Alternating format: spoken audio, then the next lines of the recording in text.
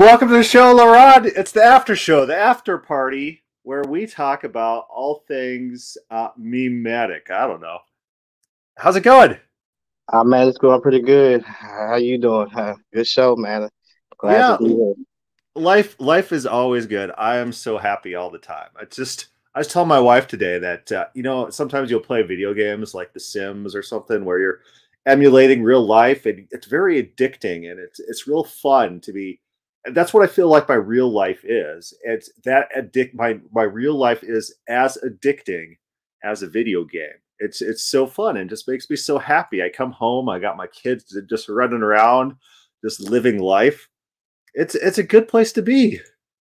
Yeah, buddy. Yeah, yeah. So, you know, that's good. That's good, man. To have that mindset. You know what I'm saying? Because if we all keep that mindset, then we can do what the Word of God is saying. You know what I'm saying? We can do what the Word is saying. Yeah, this is how life is meant to be lived. Like people will criticize, like, oh, if you're a Christian, you need to live very aesthetically, give all your money to the poor, and never have fun. And it's like, what are you? Throughout the Bible, like all of God's beloved people, like King David and like Abraham, these are people of opulence and wealth who went out and lived adventurous lives and had fun, were blessed. Even Job, until there was that interloper that got involved. Job was living the high life. That's what life is like. I do Yeah, love it. definitely, man. That's why I try to do the same thing. Try, especially with the kids, try to give the kids a great experience. Me and my wife, we kind of have not only our kids but other kids, children that come over here to where they can have a good time. And we actually taking Levi to Branson to the aquarium this next Friday coming up. So we'll be there from Friday to in Branson, Missouri from Friday to Sunday.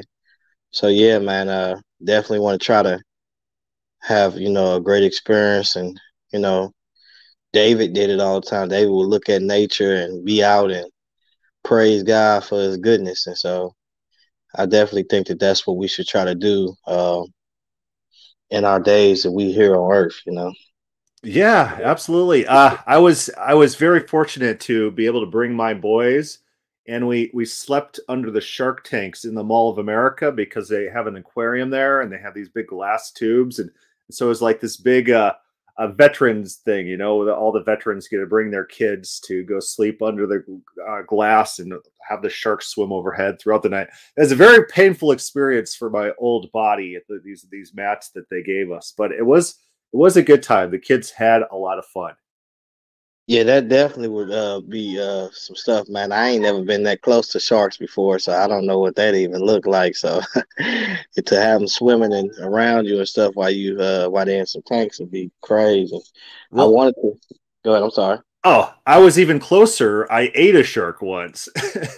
They say shark pretty good though. It was pretty good. Yeah, I heard that. It's pretty good. But you were saying? Yeah, so I know down in you can do stuff like that down in Miami. I think it's like it was about like $100 per person, a little bit, probably a little bit more. And we was gonna do that down in Miami because they got it to where you can walk with the tanks on and stuff like that. And you got the fishes and then but they you actually walking in the water and but not with the sharks and stuff, but like with just fishes and all types of stuff and sea creatures down there to where you walking. It's tough. I like it. Everybody been kind of doing it lately, but. Adam asks, "What's this the after show for?" For the live stream podcast Bible study on Jeremiah 26. And so this is just an impromptu one where I'm talking to my friend LaRon, and I thought maybe we would talk about some terrible, cringeworthy Calvinist memes because that's always a funny subject to talk about. I pulled this one up here. I don't know if you got video, LaRon. Do you see this? Yeah, I see it.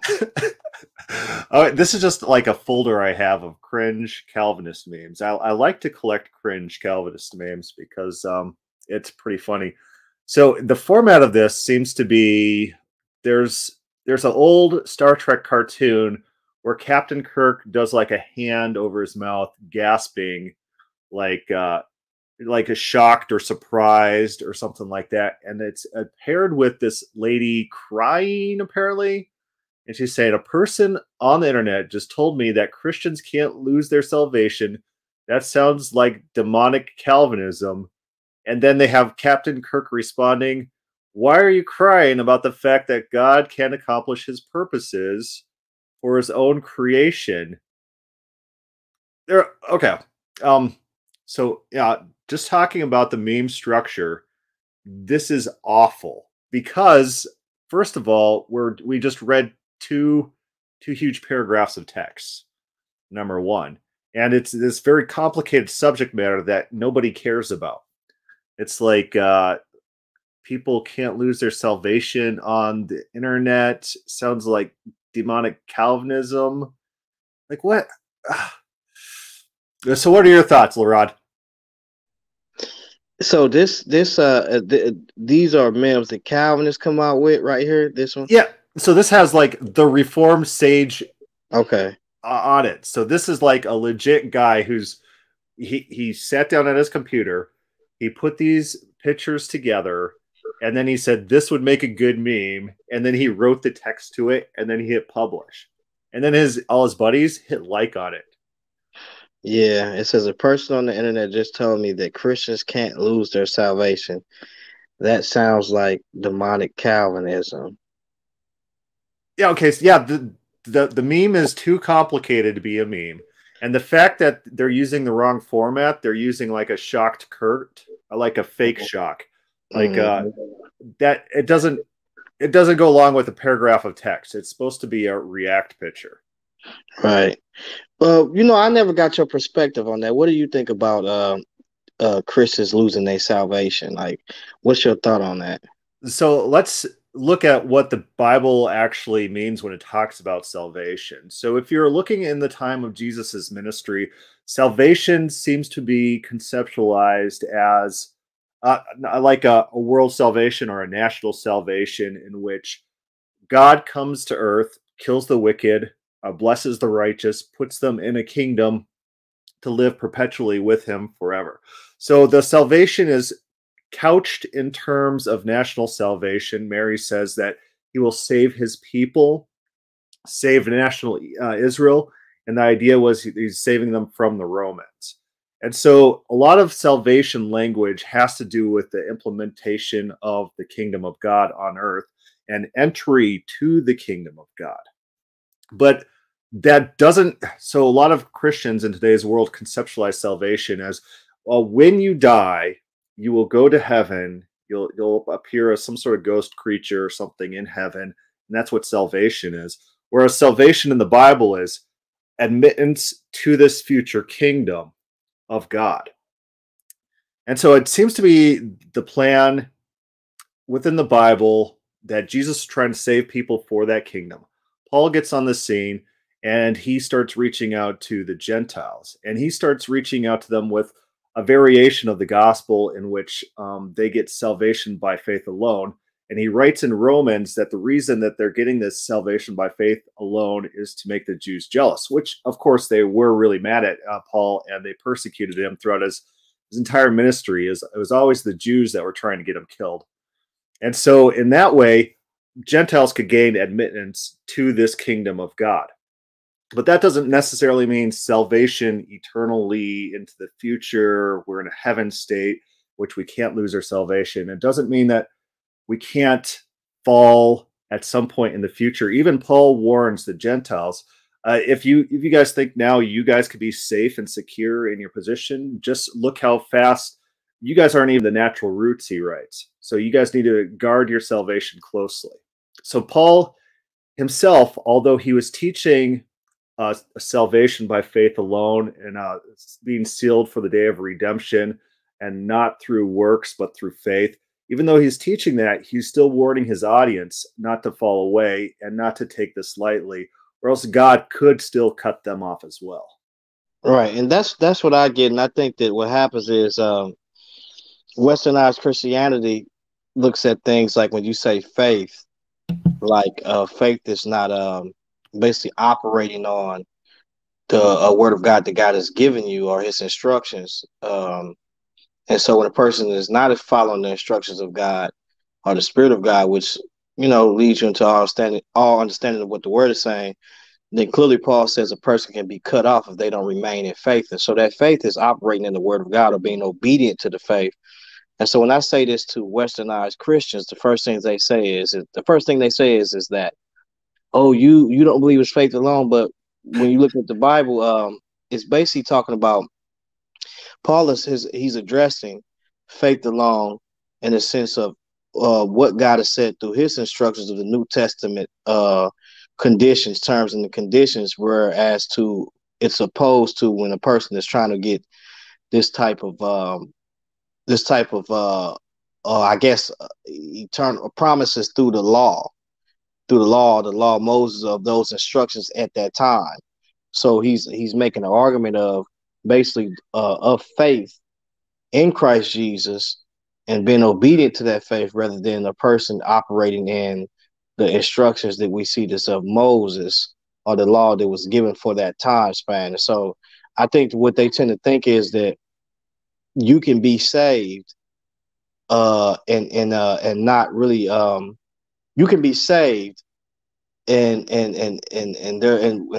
their misunderstanding of faith, what it is. You can be saved and not really walk in the it seems like the instructions of God are you possibly wasn't saved from the beginning. Like if a person fall away, to them he wasn't saved from the beginning. And that's something that I never really asked you, because when you look at, I think it's a passage that's in First John, and I don't see that in the quick verse on your page. They always use First John, and I believe it's 2:19, and it's basically talking about how they went out from us, or these antichrists, but they was not of us. Had they been of us, they would have remained with us. And so that's one of the passages that they use to basically say that this God knows who's saved, who's going to be saved, or who's not going to be saved, basically. Yeah, that seems to be discounting very real rhetorical devices that people use all the time. If there's an open theist that falls away, it's like, well, were they really an open theist in the first place? Because once you kind of understand the points of open theism, turning away from open theism is like inconceivable. It's like you're going to go back to be a Calvinist, and then you gotta have to brain dump everything you know about the Bible, and then you have to convert the entire way that you treat the scriptures into this incredibly new, very idiosyncratic way in which everything is symbolic and metaphor and condescending language. That's what's going to happen. I do understand the language being used in John, and I don't think they're talking in like I don't think they're talking metaphysics. I don't think we have a metaphysical label affixed to us in that like we're in or out. I think they're just saying these guys weren't part of us because they walked away from us. So duh, they weren't one of us. Right. Yeah, that's what I see. I spoke with some Calvinists, I want to say probably 3 days ago. And that's one of the passages that they was go to in that passage. And I was like, I think that's kind of talking about these antichrists that was among Israelites or Judaizers who really came in to subvert the souls of these Gentile believers. And they actually was to spy out the liberty of the saints. And so that's some of the text that you can see that takes place with that. But that they seem to use that text quite a bit concerning this elect or whatever case may be. Spying out the liberty, that's a language from Galatians. I legitimately think that Paul's beef is with real followers of James, not non-Christians. And I think that Paul calls them worse than non-Christians as a rhetorical device to try to undermine them. But I think they really were people from James in Galatians and Acts 15. Yeah, that's definitely what I think too. Yeah, but yeah. So here's our next meme. Well, I'll summarize real quick my views on eternal security. I think we have conditional eternal salvation, a conditional unconditional salvation, and so a very nuanced view. But here's our next meme, and it's a Scooby Doo, and we got Calvinism and Arminians, and Arminians are the Scooby Doo gang, and Calvinism. Oh no, Calvinists did it again. They meme themselves as the bad guys. Okay, so if you're doing a meme, like if you're doing a meme and you're doing Indiana Jones meme, and Indiana Jones is the person you want to be in your own meme. You don't want to be like the Nazi he's punching or the Nazi he's fighting or Hitler burning books. That's not the person you want to meme yourself as. The Calvinists in this meme put themselves as the bad guy here. And so it says, let's see who this is. The Arminians, the good guys who are the problem solvers, the gang. They pull off the mask and it's scripture. Oh wow, deep meaningful meme from the Calvinist. Thank you, Calvinist. Yeah, so I'm guessing when they pull out the mask, I guess the Armenians, you know what I'm saying, they basically haven't been dealing with scriptures, and so then Calvin is supposedly dealing with the scriptures. So I'm guessing that's what they're saying, but I don't know.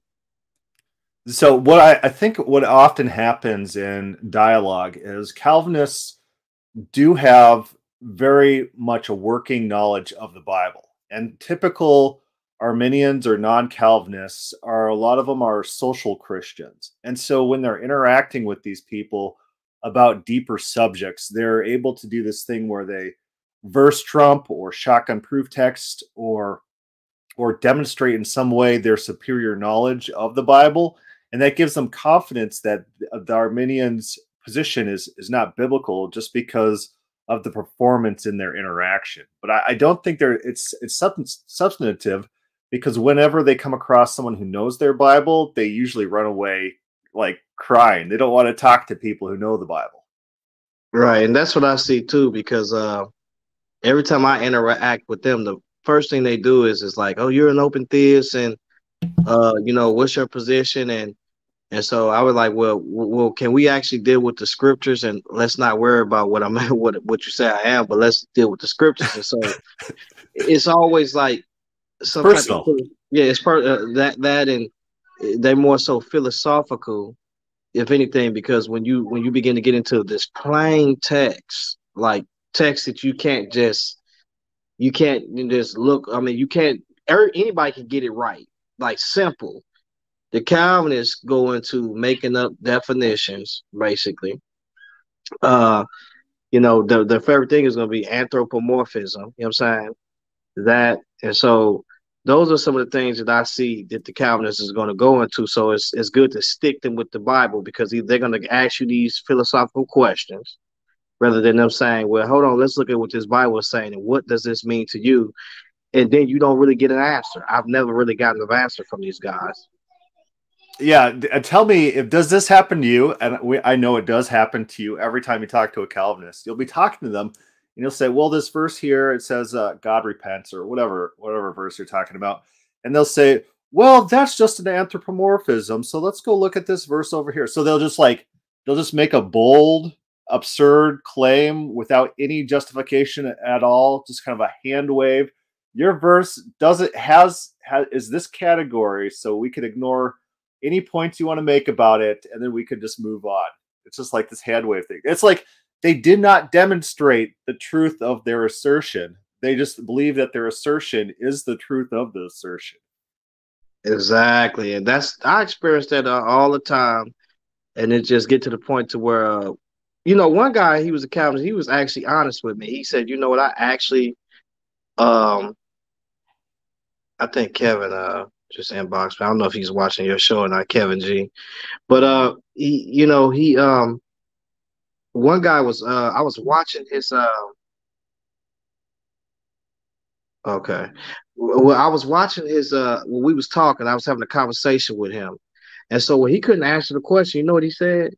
He actually said, "I can't really answer that question." He was really honest. He said, "Just give me a minute to the next time we talk, maybe I can answer that question. And I really respected that because, the other guy was saying some stuff, and I'm just looking like, nah, that ain't what the Bible's saying right there. It's not saying that at all. Because I hit him with that Deuteronomy 8:2.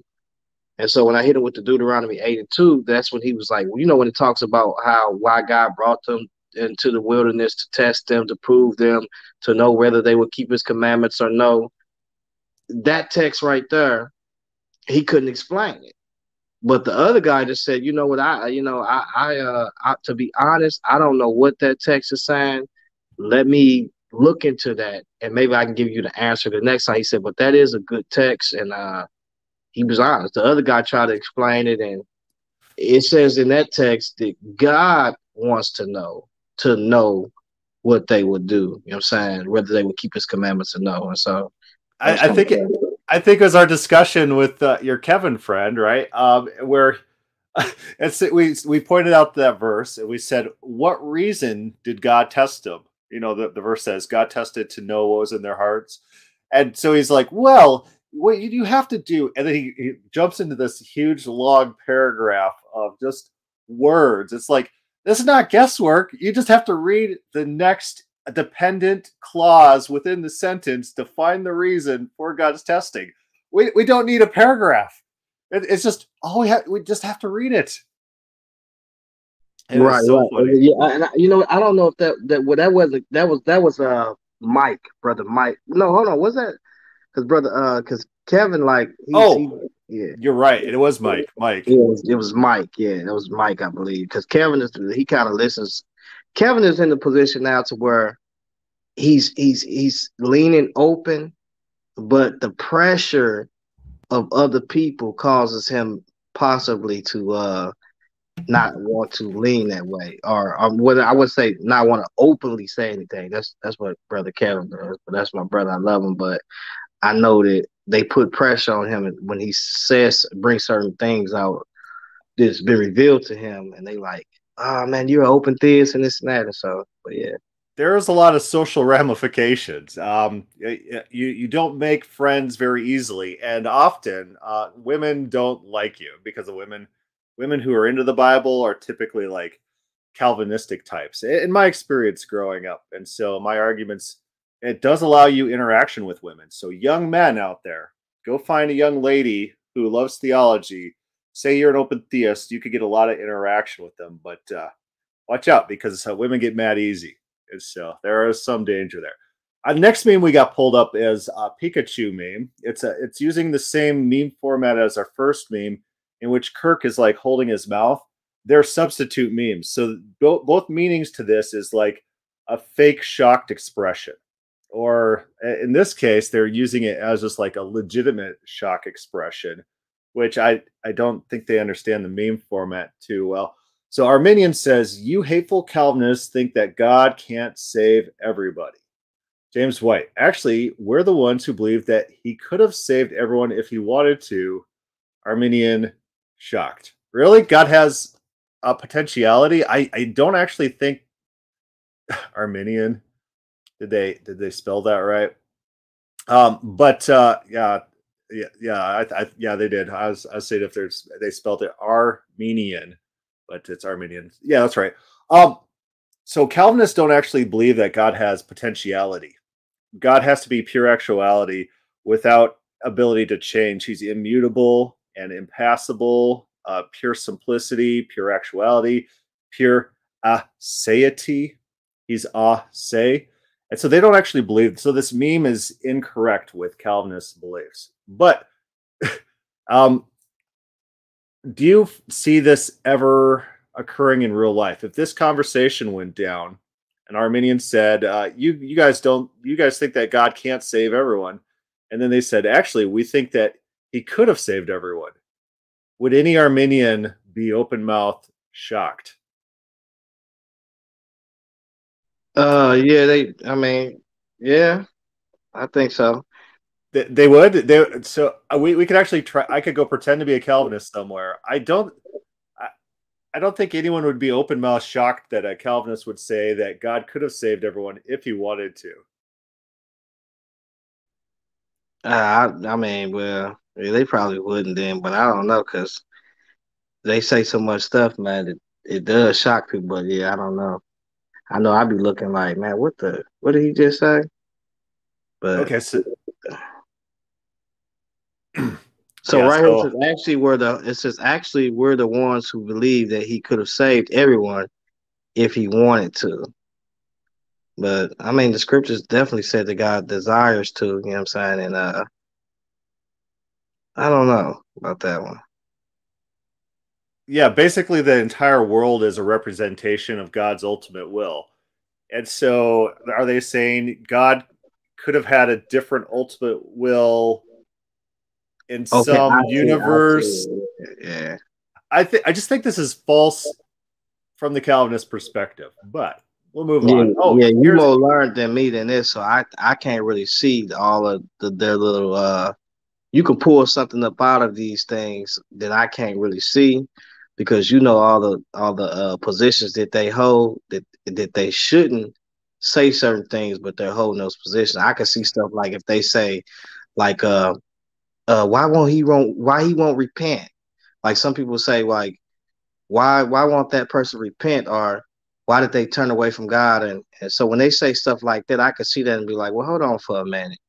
You believe regeneration precedes faith, so this is is according to your philosophy, you know, they're not repenting because of God, because of your you know how you view God. God, you know, He's the one should make them or regenerate them to repent. And so when they ask those questions, those are things I can look at and see.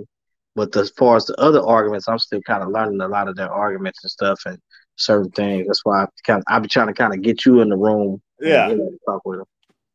So our next meme is just a picture of Jesse Morell, and it's in the style of one of those motivational photos, pictures, posters that are popular around workplaces, and it's titled "Open Theism."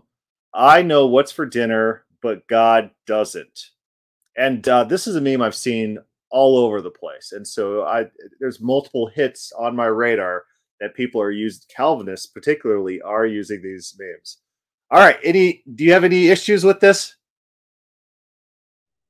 Uh, I think that it's I think it's rather silly because if well, first of all, when a person is you know God does can read the minds of the spirit of a person, not the actual mind, but the spirit of that person.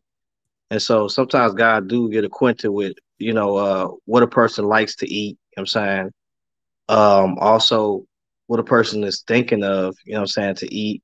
So I think it's spirit before it's flesh before it's materialized. So I don't really think this will be really that true. An open theist knows what's for dinner, but God doesn't. You know what I'm saying? Right. I had tacos last night and then I had a lot of leftovers. And so I put it in the fridge. So I'm pretty sure God knew what I was going to eat today because he could just look in my fridge. Right.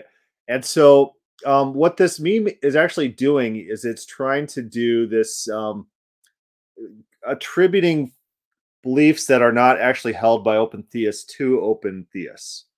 It's trying to say it's often that they use this type of mocking. They're trying to mock open theists in this way, something that open theists don't actually believe.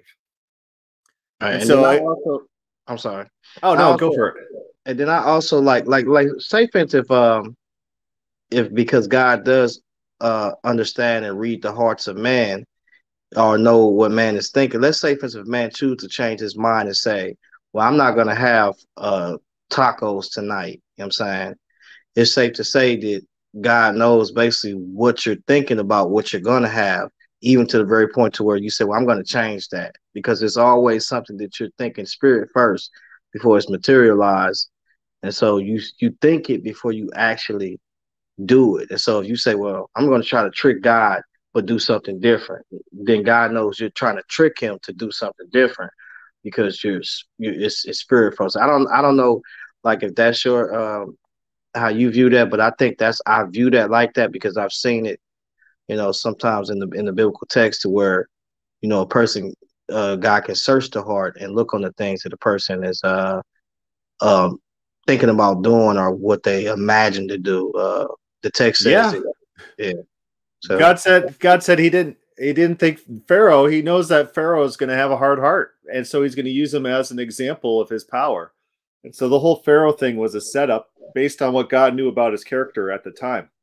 right, and some of the example of even the Pharaoh um, is that the Pharaoh has a he has some hard sayings that's put before him that Moses bring to him some hard sayings to where he basically has to make choices and decisions that's put before him that also hard his heart that he does not really want to make, but he has to give some here, some there. It's like somebody coming to you and telling you, you need to let these people go. But then when you realize that if I let these people go, then they building treasure cities for me. So I can't too much let these people go, but I can let them go, some of them go, and then the rest can stay. So he's faced with these decisions that cause him to be more calloused and hardened in the situation. So we kind of see there's a methodology that God is using within the text because he says, well, who is the Lord that I shall obey him? Especially when you got these people that's building your treasure cities. You don't want to let these people go now. So, and I don't, let alone God is bringing these things on me to where it's causing me to change my mind.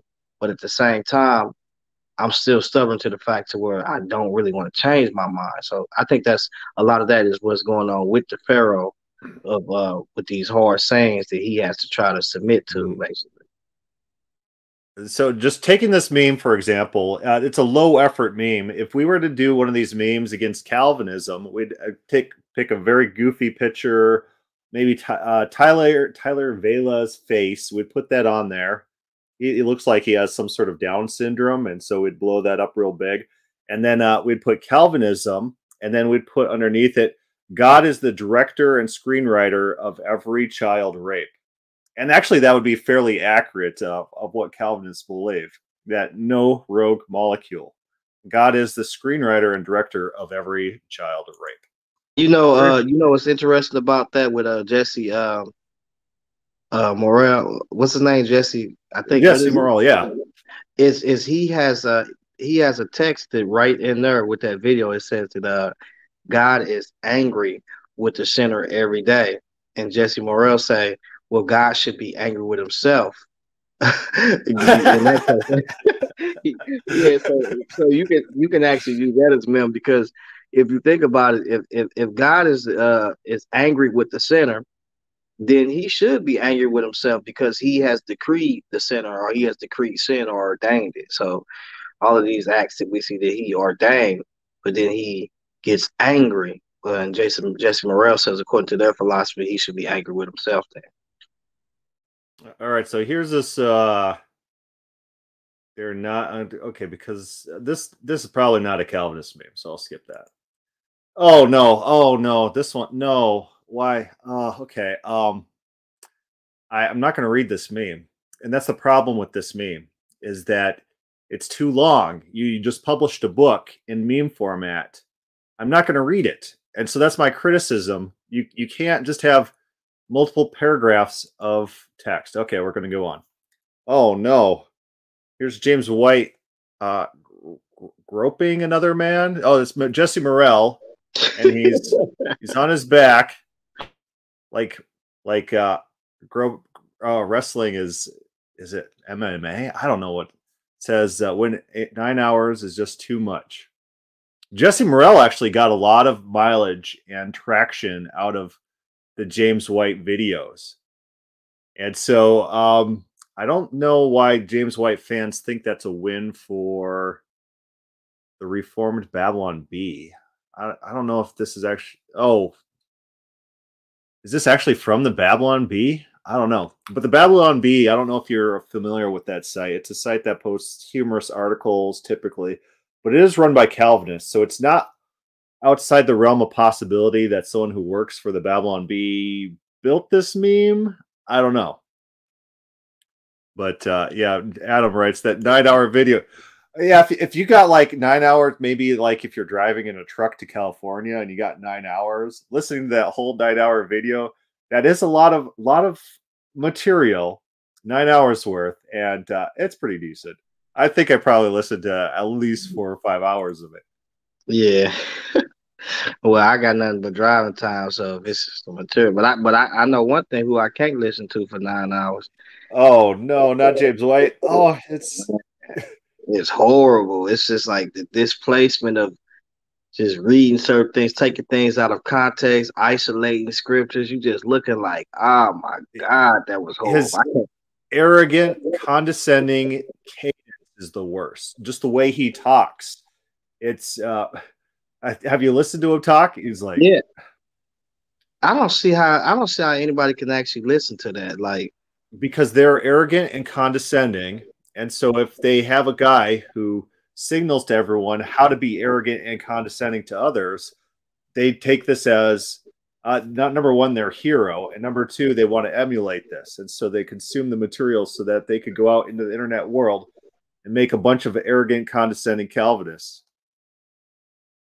yeah, that's terrible. All right. So the next meme is from Dude, Where's My Car? I've never seen the movie, but it's about some guys who misplaced their car and they don't go try to find it. And so Arminians, after misplacing their salvation, this is another weird salvation thing where it's, I guess the point of the meme is that Arminians, but in their theology, Calvinist theology states that Arminians' theology is false. And so this meme kind of assumes that Calvinism is false. I think there's some subtext going on here. Right. And so this type of stuff that I look at and say, like, you can't make memes like this and it wouldn't be them actually misplacing their salvation. If this is something that God would have ordained or decreed from their position. And so it's like you're making these memes like this and not realizing that it's kind of really it's against your own what you believe in. Is weird. Right. So when I was doing comics from a Calvinist perspective, like I'd be like Calvinist Jesus, and then an interaction that he had with people. It's like what would Jesus act like if he actually was a Calvinist? And that's the funny thing is looking into his mindset and perspective and how he would talk to others and how the dialogue would function if he came to the world from the Calvinist perspective. But this is not doing that. This is just this is like a lazy joke that Arminians can lose their salvation, which not all Arminians actually believe, and it assumes the truth of Arminianism. Okay. Oh no, here's all these memes are low effort. I wonder if I can't find some like higher effort ones. So let's keep going. Oh no. I think this is a Tyler Vela meme. It's a fish inspector montage, collage, and again, it's paragraphs of text. It's just a guy walking around talking about how everything's fishy, and then it's I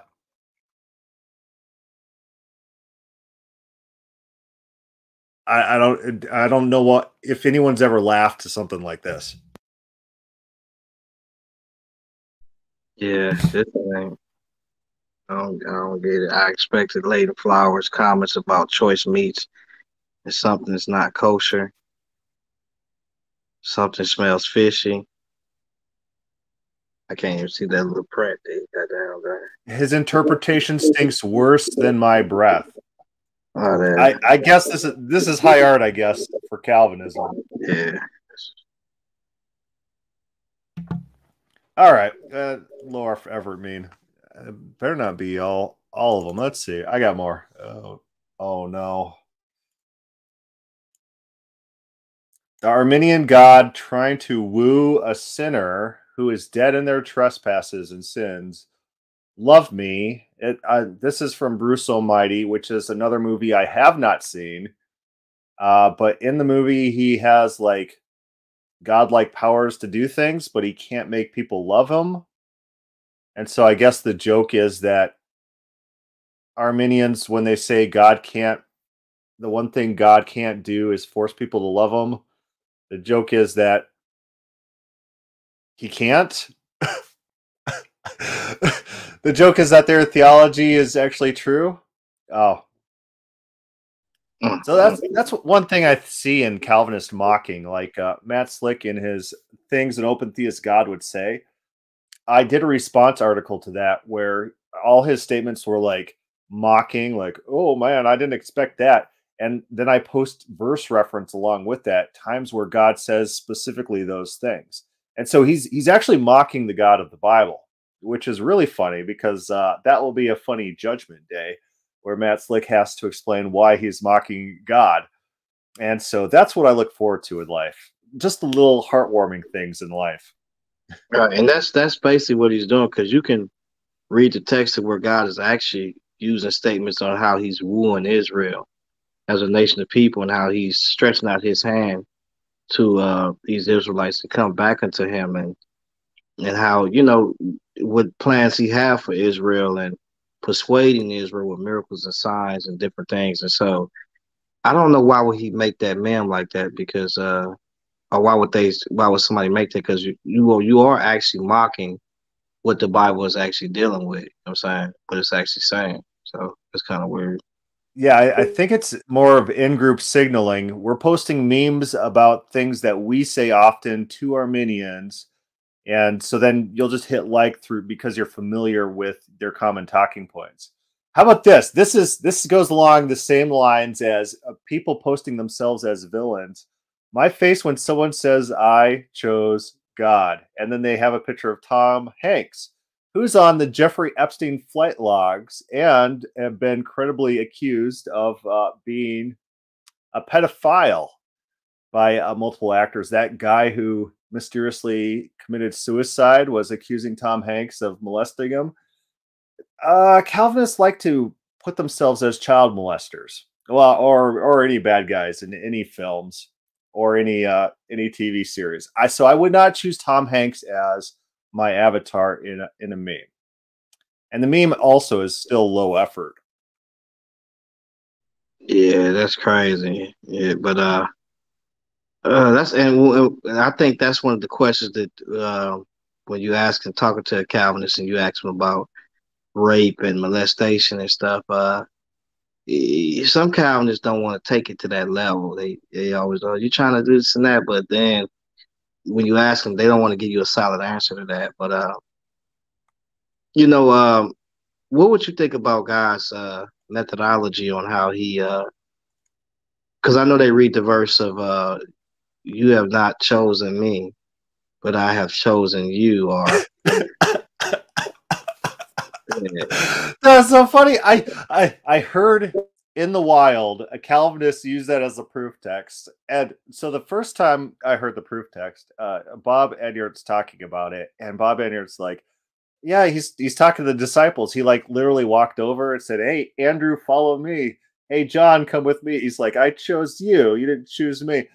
And I'm like, do Calvinists actually literally use this as a proof text? Are they that dense? And so it was like years later, and then I ran across a Calvinist in the wild quoting it as if it's a legitimate proof text for God choosing people. Jesus telling the disciples who he walked up to and he like tapped them on the shoulder and said, "Hey, come follow me." Using Jesus talking to his disciples, his choosing the disciples as a general statement that God chooses us and we don't choose him. That's insane. It's right, so funny.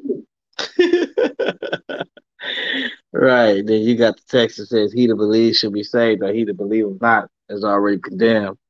Then he turns around, he tells the disciples, he says, "Are you going to leave also?" You know what I'm saying? And so it's these statements to where I'm guessing they don't look at, but man, but yeah, this crazy. I can't see this one right here though. You got to. Oh, this one's terrible. Oh, okay. This is another Reformed Sage one, and it's what's this guy? Matt Damon's friend. Who's this guy? It'll come to me. It'll come to me. He played Batman in one of the latest Batmans in the Justice League Batman.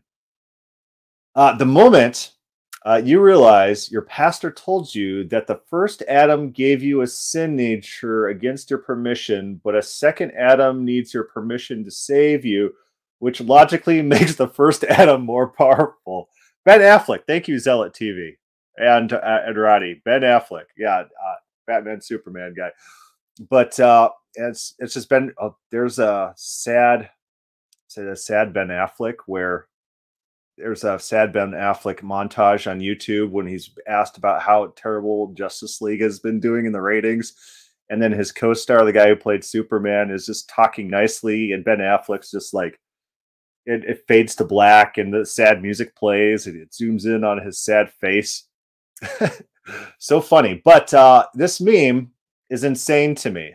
And the idea seems to be that if there's one person who wins out in a will fight at one point in time, then they're the more powerful. Like if my kids want to go to McDonald's and I want to go to home to cook food, and then we end up going to McDonald's, that means my kids are more powerful than me or something like that.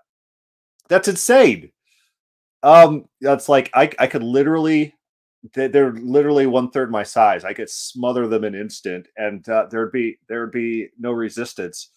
It's just them having their will prevail against me for some reasons at some points of time. Don't make them more powerful than me. It's just something that happens. But in the Calvinist mindset, God can't. Oh, I don't know if I told you the story. I was on a Calvinist website once, on a Calvinist Facebook page, and right, does God win all his wrestling matches that he ever fights in?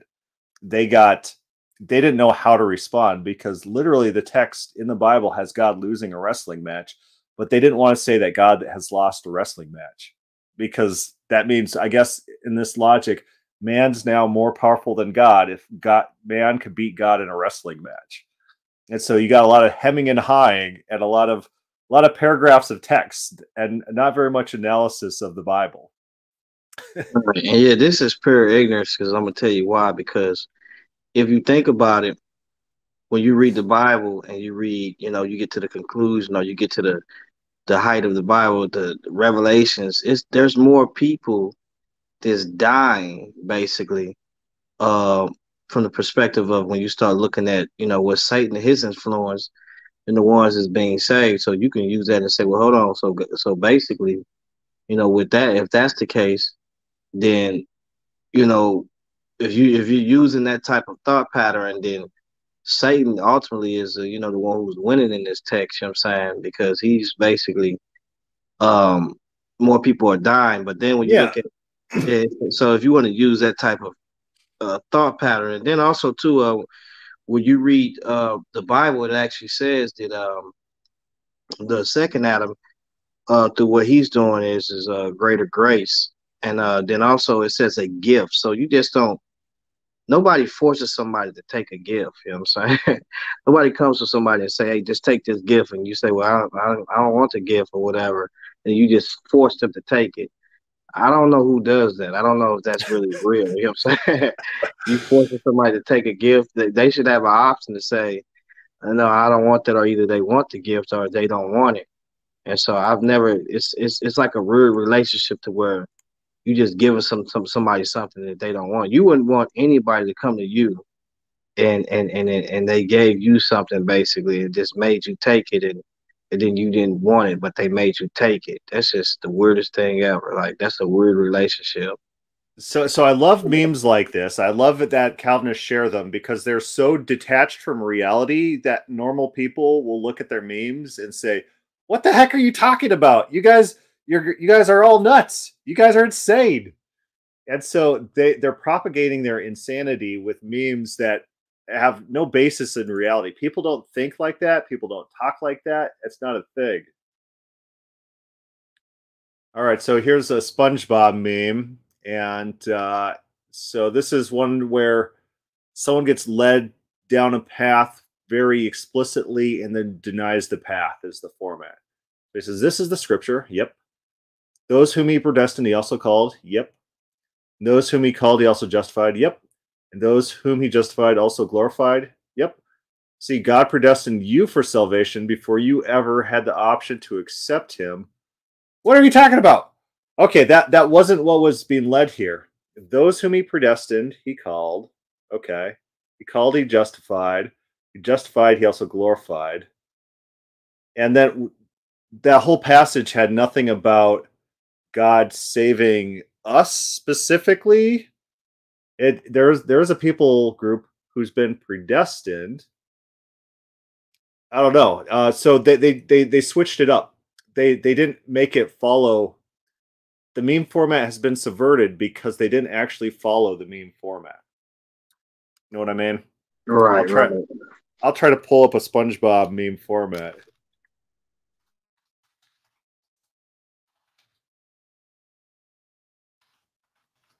Where it's supposed to be very leading and very obvious, so you can't just like switch all the words up. I did one of those on Molinism. Maybe I could find that real quick. Where it's William Lane Craig, and William Lane Craig basically denies.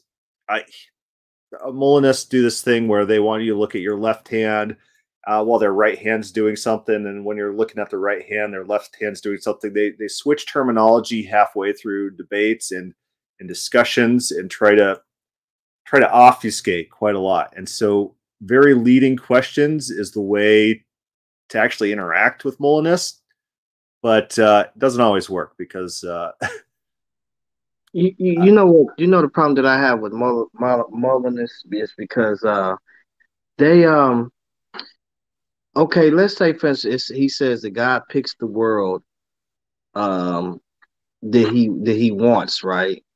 He picks the world that he wants out of all the worlds, and he picks the one that he wants, right? And that is that what happens, or there's like a utility maximizing calculation that goes on in God, in which he actualizes the world that has the best utility.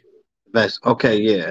So the problem with that is because even when he gets the world that's the best utility, then why does he still test or search within that world? I don't understand why would he do that within that position. Because if we look at the Bible, God gets this world that he wants, but then God is still testing, and then he's still searching within that world as if like there's something that can be different basically, or something can change, or so that's why I never really got Molinism because of that. Did you what do you think about that? Because if God gets that world that he wants, why is he testing, or why is he searching to know?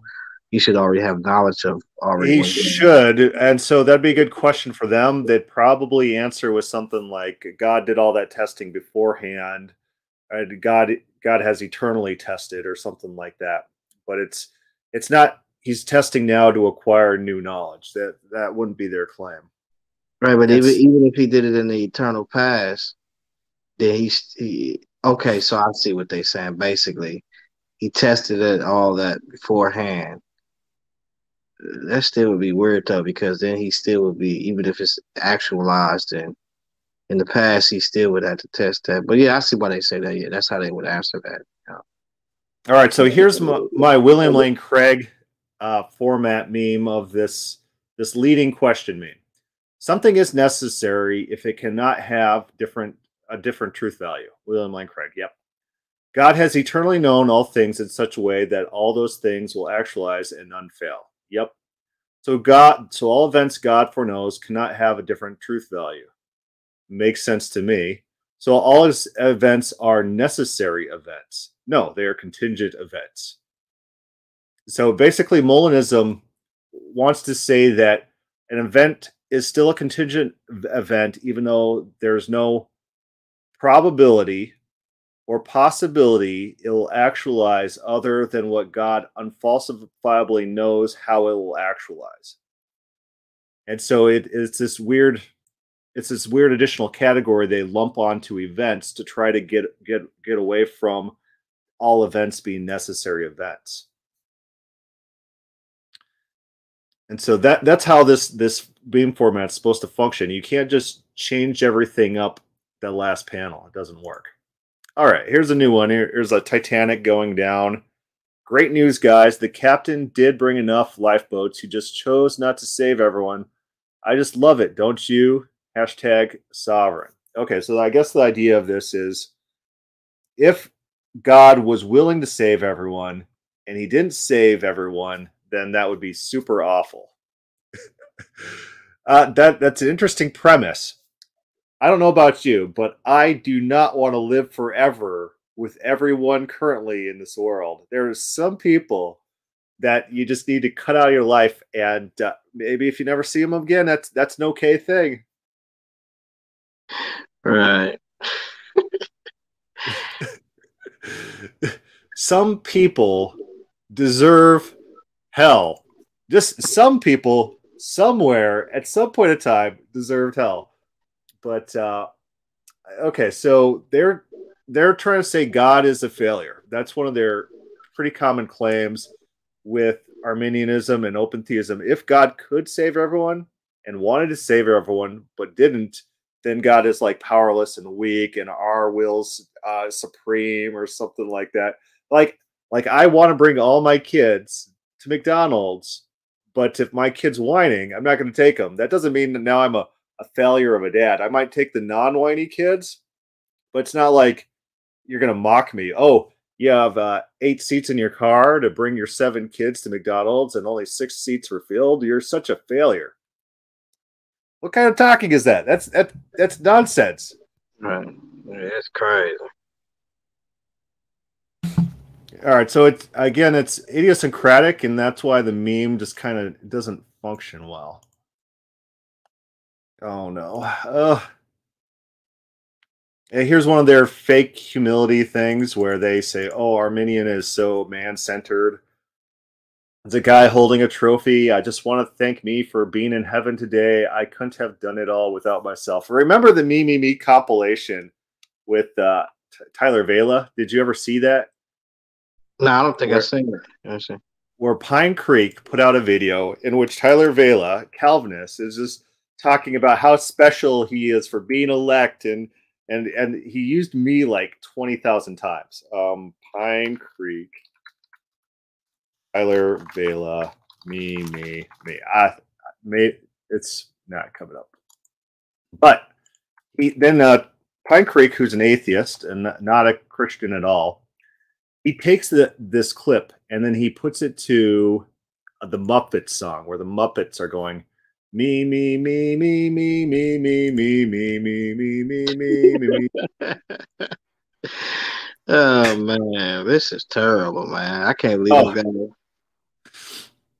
I downloaded it somewhere. I got massive archives of video footage that I just have to use text searches to try to find anything ever because there's so much stuff. One thing about the internet is always grab down everything you can, always, because it's going to disappear. YouTube's going to pull it down. The author's going to pull it down. If you don't pull it down now, you're going to lose it. So always take things when you can. All right. So I know this guy. He was he about 2 years ago he became a Calvinist, and when he wasn't a Calvinist at first, but then he just got dealing with a lot of Calvinists in the group that we was in, and he was like, man, I think I take the Calvinist position overall before anything. And he used to couldn't really stand Calvinists like that in the sense of their doctrine. But the guy had, started making these memes like just all the time, man. And I just used to look at him and be like, that's all you do is just put out these certain memes that you got that it's just annoying. You know what I'm saying? It's just like looking like, dude, like, and I would respond to the stuff, but he had no answer for what the scriptures that I was bringing. And so, he just laughed and put these memes out with no understanding. But that's what they do. I think that's their thing, it seems like. Yeah. Oh, I got it. Let's pull it up. This is actually how to do a meme. I got to figure out how to share this real quick. Let's see. share screen. I'll pull this over here. And okay. Share. I got a share tab. Okay. 2 seconds. All right, ready? This is beautiful. It wasn't just this massless, amorphous kind of general love, but not for anybody specific. No, when Christ died on the cross, he loved me, Tyler Vela.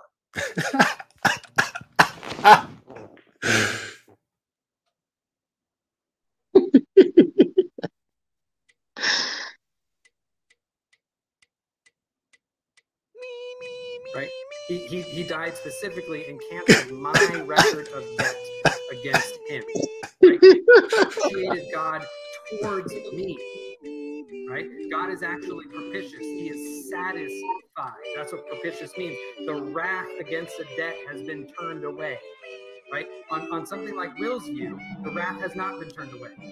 Right? Unless you want to be a universalist, the wrath has not been turned away because people are going to experience wrath in hell. Why you? Why me? I have no idea. I agree with Paul. I'm chief of all sinners. If you knew my sinful and depraved and wretched heart, there is no reason why it's me. It is because of God's good and loving kindness, amazing grace that he saved a wretch like me. I have no idea why.